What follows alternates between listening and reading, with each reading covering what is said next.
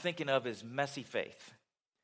And really, it seems like a lot of times as we're walking through different things as a church or people in our church, and as I was just kind of thinking about some of the topics in the last few weeks, and I was just thinking about some of the heavy-duty experiences in people's lives. You yourself probably has had experiences where you've thought, God, my faith doesn't seem to measure up to what I'm being asked to believe right now. I'm struggling with something, or maybe you needed a healing and it didn't happen. There's a song out there on the radio right now, on the Christian radio, that's talking kind of about that. I needed you and it wasn't quite there. And that's a real question that we need to grapple with from time to time as believers. And if you've never grappled with that, I encourage you to do it before you're in the middle of a struggle. Because if you're in the middle of the struggle, then it's tough. It's tough to work your way through that and to crawl through and to climb back into a place where you trust. But I'm just thinking about this prayer list, and I'm looking down through it. And even as I was with Deb Heichman in her room today, her son-in-law was standing there, and then his father. And as we were talking about it, and the son-in-law was saying, and if this condition comes back, the doctors say there's only about a 50% chance that it won't destroy this kidney. And I'm just standing there, and I thought, surely they knew the odds before they went through all this. I mean, Deb's laying there with one less kidney today, gave it to her daughter, and then they were going on about her being super mom and, thankful and all that, and she's saying, what? Of course I'm going to do it. It's my mom. And I'm just thinking, God, I need you to come through in this. And this is not me. I'm just standing there. I'm not even part of the deal, 5 minutes later, I was on the other side of the curtain and out the door and down the hall and just thinking, God, you heard that right? I'm walking down the hall and thinking, God, I don't even know the spiritual condition really for sure of the son and daughter. And you find yourself in those positions where you're trying to talk God into doing what he needs to do to convince people of faith. Sometimes we start to measure faith like that, and we start to think, if I was God, I would do it like this. And I would heal like this. And it gets to be where messy is not even a good description, because faith gets messy. And then we start to judge, this and that, and wonder about that. And I've still been thinking, it's been a couple weeks ago that we were talking about some of the people in Jesus' lineage. It was near that Christmas time, and we're talking about one of those people we talked about was Rahab. Do you remember that? And we talked about how there was a couple people in that lineage who were pretty honorable and a couple people who were not. And I haven't been able to get that off my mind. And then as in my daily Bible reading, I came across in the book of James to this passage. So read it with me. And in the same way, wasn't Rahab the prostitute also justified by works when she received the messengers and sent them out by a different route? For just as the body without the spirit is dead, so also faith without works is dead. The beginning of this section of Scripture, James is talking about Abraham. And he's saying that Abraham was justified by his works. And the author here, James, the brother of Jesus, goes into this whole detail of what it means to have faith. And I'm reading this and I'm thinking, wow, Rahab is not only listed in the heroes of faith in the book of Hebrews, but here she is again, and James is using her and says that she is an example of great faith, and you can see her faith by her works. I'm thinking, I don't know if I understand faith at all. I mean, some stories in the Bible seem to fit, don't they? I mean, Daniel in the lion's den, I see faith there. And I look at that and I think, I want to be like that. And then I see this story and I'm thinking, it doesn't fit the way I would think. And we admire David and Goliath and we think, but she was lying right there, right? Are we saying God honored her for her lie? I mean, what are we saying? It starts to get messy, doesn't it? Because it doesn't always add up to the way we add up faith sometimes. And I think about some of the things that, if you know the story of Rahab, I mean, we talked about it a couple weeks ago, and it's probably familiar to you, but she was a prostitute there, and then the spies went and hid out in her house, probably a good place to hide because there probably was strange men going in and out a lot. So they thought they maybe could duck in there and be undetected, but we know from the story they weren't undetected. That eventually somebody came and knocked on the door and said, hey, who are those two guys that were here? We want to see them. And then she lies. She hid them. She hid them on the roof underneath some some flax, which could have been, plants. It could have been in the process of turning it into fabric or something, but she hid them. And then she sent them on the other way. And then, as you know the story, she ends up being in the lineage of Jesus himself, the great-great-grandmother of King David. And she's an example of living faith. I mentioned she was a prostitute and a liar, right? Here's what I believe. I believe that real faith is always mixed up with very human imperfections. I hesitated writing always because I thought, wouldn't it be more fair or more true to say sometimes? Because I want to leave room in there for you perfect people. And then I thought, well, hopefully they won't be offended, because if they're perfect, they would sit there and not be offended because they're the perfect ones. Because for the rest of us, we walk around with very human imperfections. And we strive for that kind of faith that flies above every human emotion and flies above every problem. And we strive for that, but very, very seldom reach that pinnacle on a daily basis. But we feel really, really comfortable judging everybody else along the way, because it just makes us feel a little bit better if we can look at somebody else and say, I'm at least better than them. But faith is messy sometimes. And I think if we were honest and we looked at a mirror into our heart and life, we would see that most of us are muddling through the best we can, and we're striving to live in faith and believe from day to day, from struggle to struggle, from problem to problem, and we want to overcome. And I really wonder how many of us sitting out here are that model of perfection. We know Rahab was far from perfect. We know that. But God honored her in the place of faith with an honorable mention twice, 2 times in the Bible. She gets mentioned. And both times she's honored for her faith. Both times. It's crazy, isn't it? It's messy faith. And I believe it shows us at least, don't read that yet. I believe at least shows us this, that faith can be found in some very, very, very unlikely places sometimes. Some places where you wouldn't normally expect it. And for Rahab, I want to get just a little detail about her, because for her it was even more unexpected than you might think. I mean, we know the prostitute part. We got that. But there's more going against her than that. Because in this time period, the only people who were considered worthy of faith or worthy to be included were Jews. Everybody else was an outsider. She was a Gentile. She didn't have the background of knowing about all the history of the Jews. She wouldn't have known all the sons of Jacob, and she wouldn't have been able to quote all them, and she didn't know about the Torah, and she didn't know about the law being given, and she wouldn't have known any of that. She wasn't part of that. She was a Gentile. She wouldn't have been part of the covenant with God. She would have been a foreigner to the grace of God, which was extended to the Jews. And sadly, the Jews were supposed to be extending that grace to everybody, but even then, they weren't really doing that. That's not what was happening. And as they were approaching to actually invade the city of Jericho and tear down those walls and take that place over, she wouldn't have been included in that. She had no connection to any of that.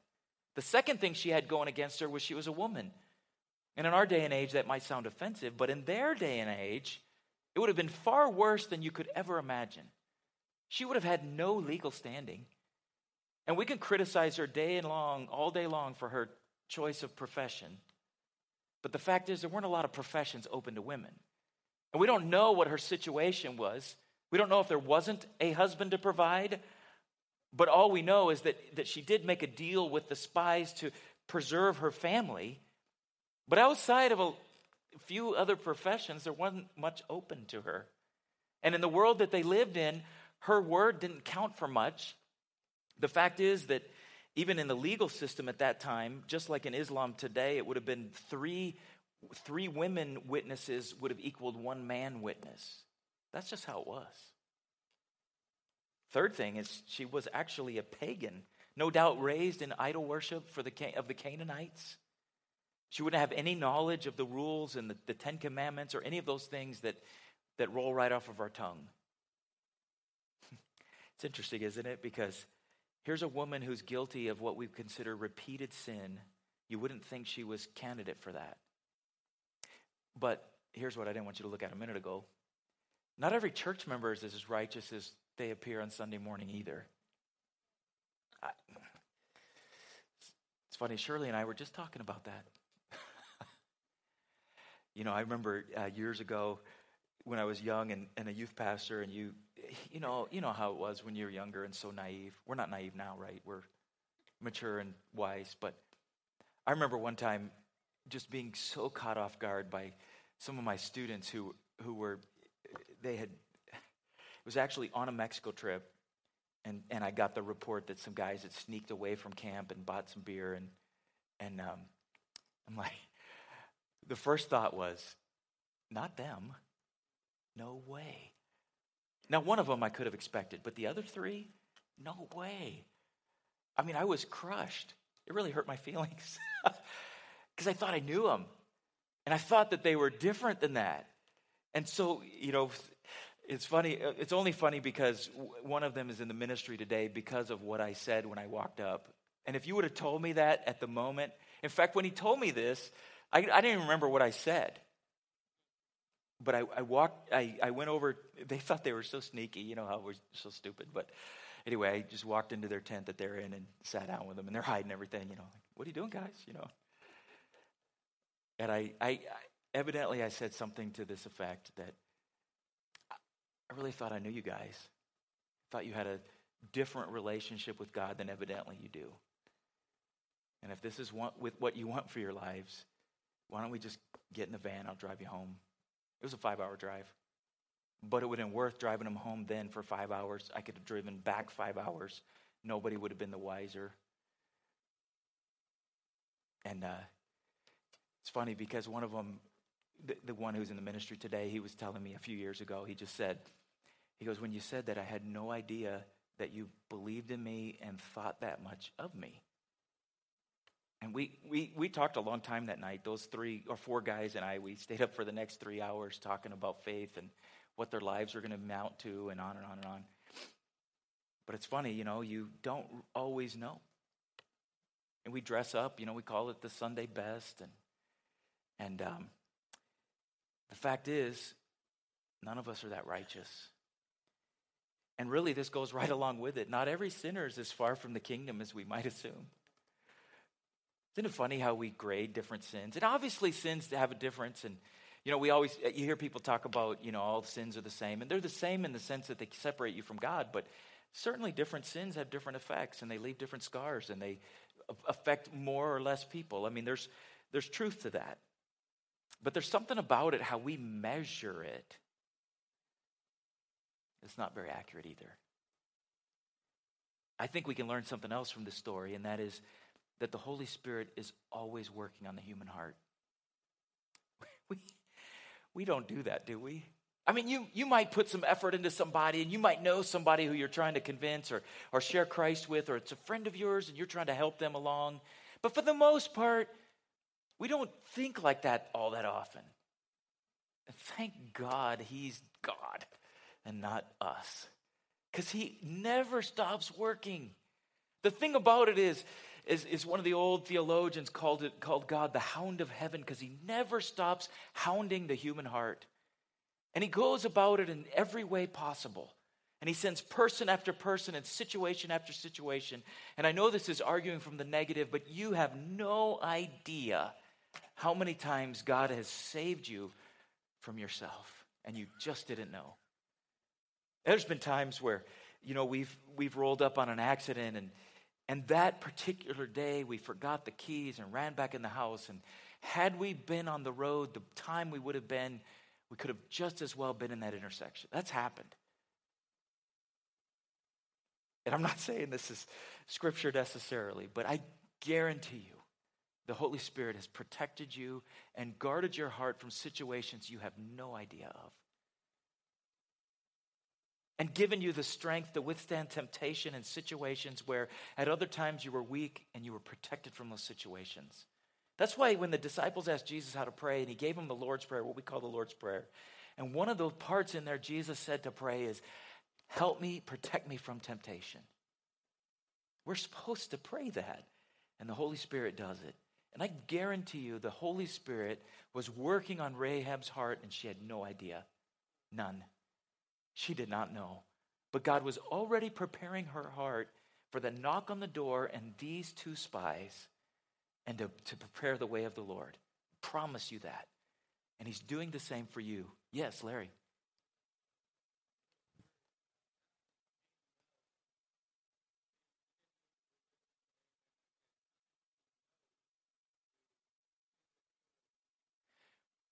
You know what's interesting about, we're going to jump back into the book of Joshua and see at least some of the things that I believe God spoke to her about that. It's a good question, Larry, and we're going to look at that in a second here. I believe this, that God is constantly working on the human heart, and there are people who you've been praying for, and as much as you love them and want to see them come to Christ, God loves them more and wants to see them changed more, and he's working on them. More.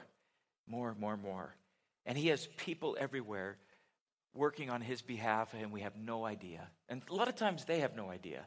And it's a kind word here, or a kind word there, or answer to a question here, or a dollar here, or looking for an opportunity to serve, or helping somebody. Or someone bought my breakfast rolling through McDonald's the other day. Why did they do that? I didn't even know who that was, and I didn't know them. And it was one of those things where I'm looking at that car and thinking, I have no idea who that is. Why did they do that? And then God said, well, maybe because you need to do that for the guy behind you. And I got to thinking, well, what if his is like way more than what mine was? Just totally kidding. It did cross my mind just because I'm a dork, but but I did do that. And then I'm trying to drive away before they could see who I was, because I didn't know who they were either. And I'm just saying, God does things. You know what else I wonder? Are there sinners worse than Rahab? Isn't it funny how we judge sin? Because I was pondering that a lot this afternoon and just thinking,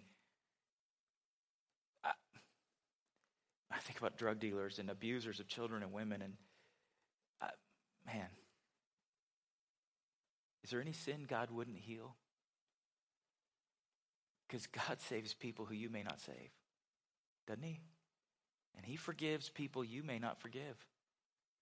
Pastor Newby used this phrase a few years ago, and it stuck with me because I know people like this. I pray myself I'm not like this, but he called people grudge collectors, grievance collectors. You know, somebody like that, they just can't let it go. They hold on to it and hold on to it. And I know people that there are certain sins that I've heard it out of people's mouths where they said, I would never forgive that. And even when I hear it said, I think, oh God, I'm glad I'm not God. And I'm glad they're not God. Because God's grace has no limits, none. And if you learn nothing else from this story tonight, learn that. My grace has limits. I have limits to my grace. He does not. He does not. He'll save the most notorious sinner and change them miraculously. I was at a meeting years ago in Southern California. We're at the campground, and I was representing youth ministries, and then the director of Teen Challenge was there. Every director was there. And we were sitting at a table, and we were doing this small group thing, and it came out of the blue, and I don't remember even the context of the discussion, but the director was talking about how we were ordaining at district council this guy who had come through the program of Teen Challenge, who had actually murdered his wife. He'd done time in prison, he'd come out, and he was talking about how God had totally changed this man. And I remember sitting there thinking, that's awesome. God does that. Then the next thought I had is, wonder what churches would hire him. Probably a church that ministers to people like him, which is a good place for him to be, but there's some churches that wouldn't even look at him. God's grace has no limits. I saw this quote by Philip Yancey in his book. He wrote a book called What's So Amazing About Grace. He says, if you would say there is grace even for people like Rahab, then we have unconsciously put ourselves in a different category than her. Let that sink in. I believe this story also shows us that faith shows itself in very unusual ways. And as we look at the life of Rahab, and this gets to your question, Larry, right in Joshua chapter 2, we look at this, and if you know the story of Joshua and what happened, the children of Israel, how long did they wander in the wilderness? 40 years. Why 40 years? You remember? So a generation would die because they didn't believe that God would provide to them the promised land. And so Joshua and Caleb were the two spies originally, or one of the 12 spies, or two of the 12 spies that originally went in to spy out the land. They came back with a good report. Yes, we can do it. We believe in God. And then 10 of them said, oh, they're like giants and we look like grasshoppers. We'll never be able to do it. So God sent them back into the wilderness.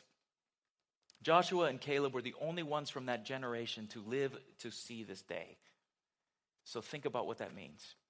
Everyone else, every one of the other Jews, they'd never lived in a city. You ever think about that?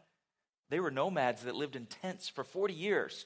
Their entire worldview and life experience would have been like that. So when they come up to the city of Jericho, they talk about this wall being super wide and 2 layers and on and on and on. The Jews had never seen something like that. And they come up to there and they like I said, they hide out in Rahab's house. And I believe that something must have happened in Rahab's heart. I believe the Holy Spirit had to have been speaking to her. I don't think that all that was encompassed in what she did I do not believe that all it was crass self-preservation. Don't believe that. Here's why. She's called a hero of faith in 2 portions of Scripture, in both James and Hebrews. And if God credits her as faith and what she did as faith, I think we can look at what some of the things she said and see the faith that was maybe it was just budding, maybe it was brand new. Maybe she was saying what she didn't even know. You know how sometimes out of the mouth of babes and they'll say something? Can't tell you how many times, a youth would say, Pastor Dennis, have we prayed yet? I'm like, oh man, yeah, we need to pray. So as we look at this, I believe that Rahab spoke in faith specifically in these ways. In Joshua 2:9, she says to the spies, I know the Lord has given you this land.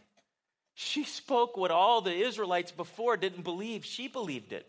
40 years ago, 10 of the spies didn't believe this, but she believed it.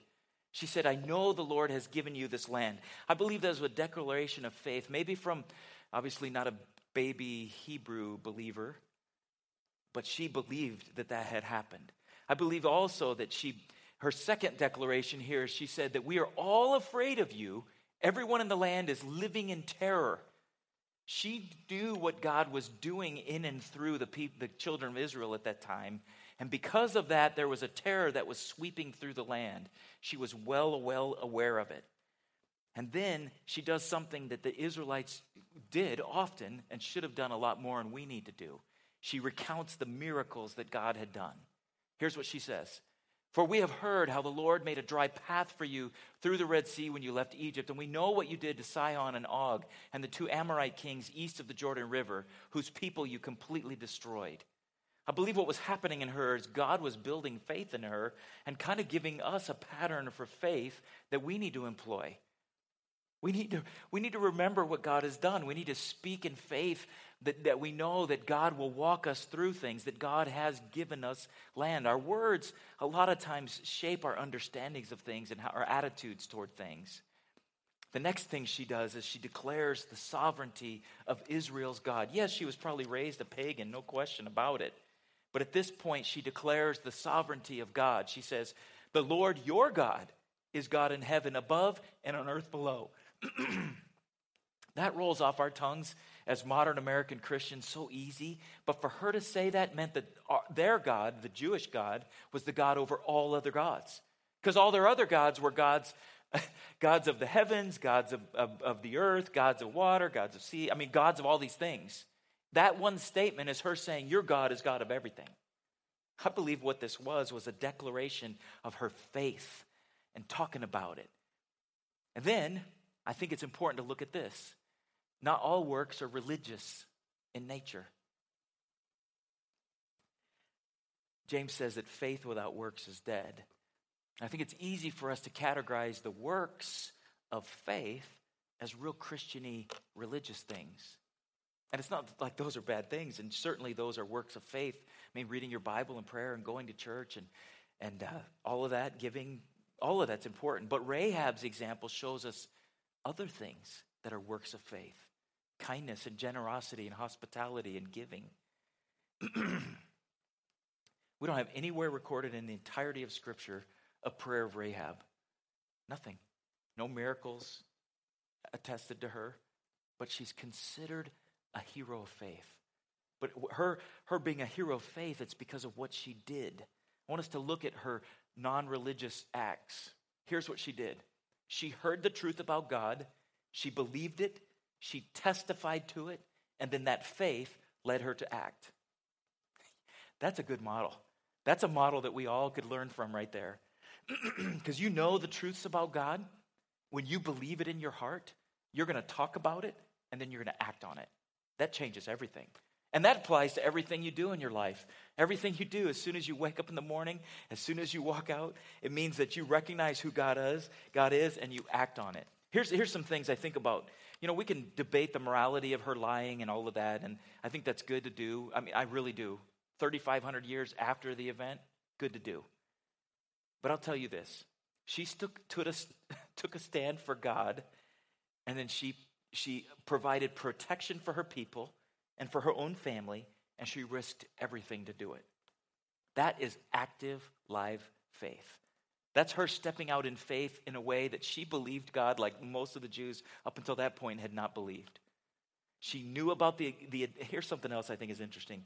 She's not the only one. She said everybody was in fear, but she's the only one who acted on it, and her people. Right? She knew the God of the Israelites, and she knew what God was doing with them, but she's the only one who acted on it. The rest of the people in Jericho didn't act on it, at least not that way. You know what it reminds me of? It reminds me of another scripture in the book of James where it talks about, this. You say you have faith and you believe that there's one God. Good for you. Even the demons believe this and they tremble in terror. What James is trying to say is believing's fine. It's good. It's a step in the right direction, but that's not action. You need to actually act on what you believe. You need to act on that faith. Here's something else to think about with this story. Faith receives an unexpected reward.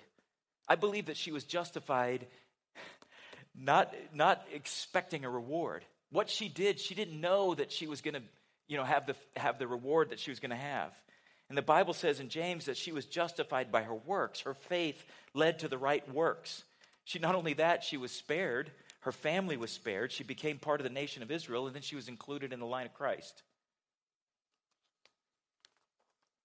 She did that because she did the right thing, not knowing the outcome. Because there's a lot of times in our lives where we want it all added up. We want to measure, okay, I'm willing to go this far as long as I get this kind of return. But God's asking for more of us than that. He's asking us to believe who he is, to stand in faith, talk about it, and then act on it. That's a big difference, total big difference there. I think about this too. Not only that, but she was added into the lineage of Christ. Here's the scripture in Matthew that mentions her. It says, Salmon fathered Boaz by Rahab. There's Rahab. And then Boaz fathered Obed by Ruth. And then Obed fathered Jesse. And then Jesse fathered King David. There's a legend, they call it a legend in Jewish history that Salmon was actually one of the two spies. And that's how they ended up getting together there. Don't know about that. All I know is that she was honored as a woman of faith. And she's listed alongside Abraham and Isaac and Jacob and Joseph and Moses and all the other heroes of the faith. You know what I wonder in the scripture too? Why Abraham and Rahab? In this portion in James, we have Abraham and Rahab. Why those two? I think it's contrast. I think the writer there is trying to show us the contrast. Because all of us want to live like Abraham, but we're not all Abraham. We're somewhere in between those two, and God loves us all. I mean, he's got there a man and a woman. You've got there a Jew and a Gentile. You've got there the revered patriarch and the redeemed prostitute. We all fit somewhere inside those. One who was ready to sacrifice his son, and the other one hid the spies. The thing about it is both of them lived their life of faith right out in the open. They did it. They took that step of faith and lived it right in front of everybody. Here's something else. You'll never know when that test comes. You just won't know. Rahab did not wake up that morning thinking, hey, if I let these guys hide in my house, I might get to be King David's great-great-grandma. Nobody thinks like that. You never know. You got to always be on. You've got to always be ready to act in faith. Similarly, Abraham, when God told him to sacrifice his son, he was the son of promise. A lot of people speculate. In fact, the Jews, they do a lot of speculating on this, because how in the world would Abraham sacrifice his son? That was totally forbidden. Why would he even think about it? So they have all these ideas about what he was thinking, that either God would stop his hand, or God would raise the boy from the dead, or all these things. I guarantee you, he never thought that there would be a ram stuck in a thicket just a minute away. No one would ever think that. It was about him being faithful to the end. You just don't know. Living by faith is a risky business. But the bottom line is faith takes action. It takes action. Let me ask you this question. Do you think God knew her past? Yeah, of course he did. Do you think God knows your past? Yes. Do you think he knows the past of those around you? I love this. The idea is we're supposed to trust him, we're supposed to take action, and then leave the results to him. The bottom line is nobody is beyond the reach of God's grace. Nobody. Nobody at all. I saw these quotes. I just have to share them with you. Only unworthy people go to heaven. You ever think about that? Only unworthy people go to heaven. When I first read that, I skipped right over it. I didn't get it. I keep reading it over. Oh, I see what they did there. Here's another one. If you wonder why there's so many messed up people in the Bible, it's because that's all God had to work with. The only perfect people are already in heaven. I want you to shut your eyes with me for a minute. I don't know what part of this was for you, but I know what parts of this are for me. For me, what struck me the most about this particular sermon, and what I need to put deep in my heart, is the fact that there's times where I feel completely unworthy, but God uses unworthy people all the time. And what he's asking from us is to believe who he is, who he said he is, who you know he is. To believe that, then for you to proclaim it, and then for you to act on it. And for you, acting on it could look like a lot of things. It could look like a lot of things. It may mean you going and being a missionary in another country. It may mean you buy somebody's lunch right next to you. It might mean you talk to somebody about faith who you've been afraid to talk to. It might mean that God is asking you to volunteer in a ministry and you've thought that you were never qualified, or that they probably wouldn't want you or need you. It could be a lot of those things. But the bottom line is, I believe God is calling you and he will use you for something. I'm going to pray over you, and I want to invite you you're welcome to stay here and pray as long as you want. David Kelly will put some music on for us, and I just want to invite you to spend some time with God and ask him what he's saying to you tonight. Father, we give ourselves to you. We know that we're no better than Rahab and no better than Abraham. We're right there with them. God, I'm thankful that you give us examples like this, and that you show us what you want from us. God, I pray that you would use everyone in this room for something. That you would use us to speak to our kids, or use us to speak to our coworkers, or God, that you would use us to meet the needs of somebody. God, whatever it is that you're calling us to, that you would work deep in our hearts, I pray in the name of Jesus. God, that you would do that. God, we thank you for your grace. I thank you that none of us are beyond your grace. None of us are better than your grace. God, I thank you for that. I give you praise for these things, and speak to us tonight, I pray. In Jesus' name, amen. Amen. God bless you tonight.